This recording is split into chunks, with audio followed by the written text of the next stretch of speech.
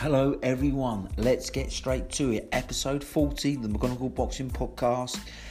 Eureka's Gamboa versus Gervonta Davis tonight, live on Showtime for the WBA lightweight title.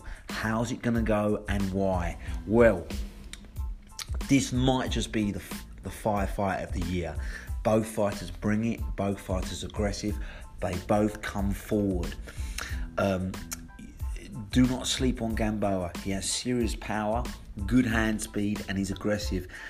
And he's going to present a new problem to the Gervonta Davis because not many people bring it to Gervonta Davis. Not many people go looking for trouble when it comes to Davis. Not many people go looking to knock him out. I believe Gamboa is going to do that. Now, the big news is Davis missed weight. Yesterday on the scales, he weighed in 136.25 pounds. He lost a pound to come in just under the 135 limit. So Gamboa knows he might be a little bit dehydrated, a little bit weight drained. He might be weak at the start, so I expect Gamboa to start off strong and swinging. How is Davis going to respond to someone put him under pressure for the first time, trying to knock him out? It'll be very interesting. However, I do think there's some factors in here. Now, Gamboa's lost twice. The real big one was obviously against Crawford. Now, Crawford was huge for a lightweight, so I don't think you can take that into consideration tonight because Davis is not a huge lightweight. Crawford had reach, size, height, everything over Gamboa. Now, Davis coming up is going to be smaller. Okay, we know that he's not naturally a lightweight. He's coming up from super featherweight, and so for once Gamboa is going to be the bigger man with reach and height. I think he's like an inch taller, but obviously he's a natural lightweight. Davis is there for the first time. What's interesting though is Gamboa made the weight comfortably. He's been there and done it so many times now. Davis is going to be interesting. I mean, he can certainly hold power at lightweight. He's a thick set guy, isn't he? He's built, he's muscular, so I don't think he's going to be a problem in fighting at lightweight, and I think he's still going to have power. But it's interesting the fact he had to lose weight within 90 minutes. How's that going to affect him fighting for the first time at lightweight? I don't think it's going to affect him too much. He's still young, you see. He's still 24, 25.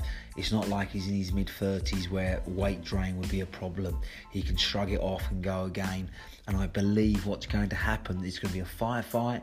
I think Gamboa is going to catch Davis at times, but ultimately the younger man, don't forget Gamboa's 38. He's been through wars.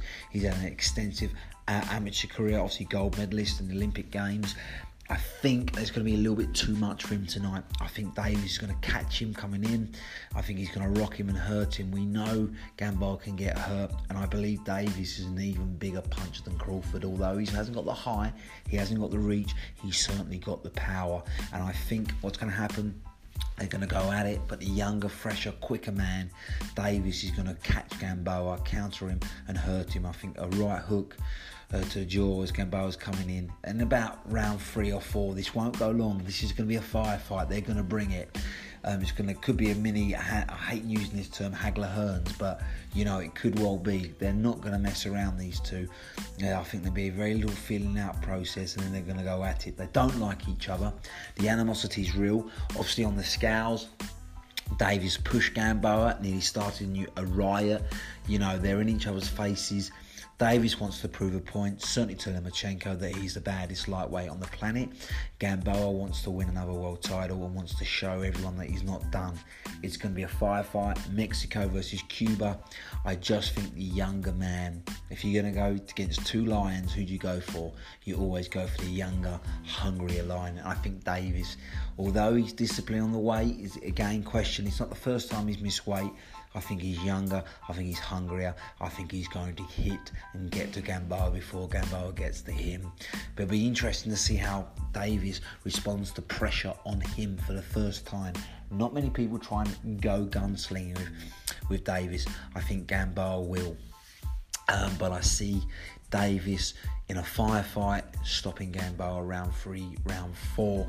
I don't think the weight issue is going to be a problem. Like I say, he's missed weight before. Like I say, he's in his early 20s. It's not like he's in his mid-30s. I think he's going to shrug it off and he'll be fine tonight. And I think his power, his ferocity is going to be a little bit too much for Gamboa's chin, especially at 38, especially after a few wars. I don't think it's going to hold up.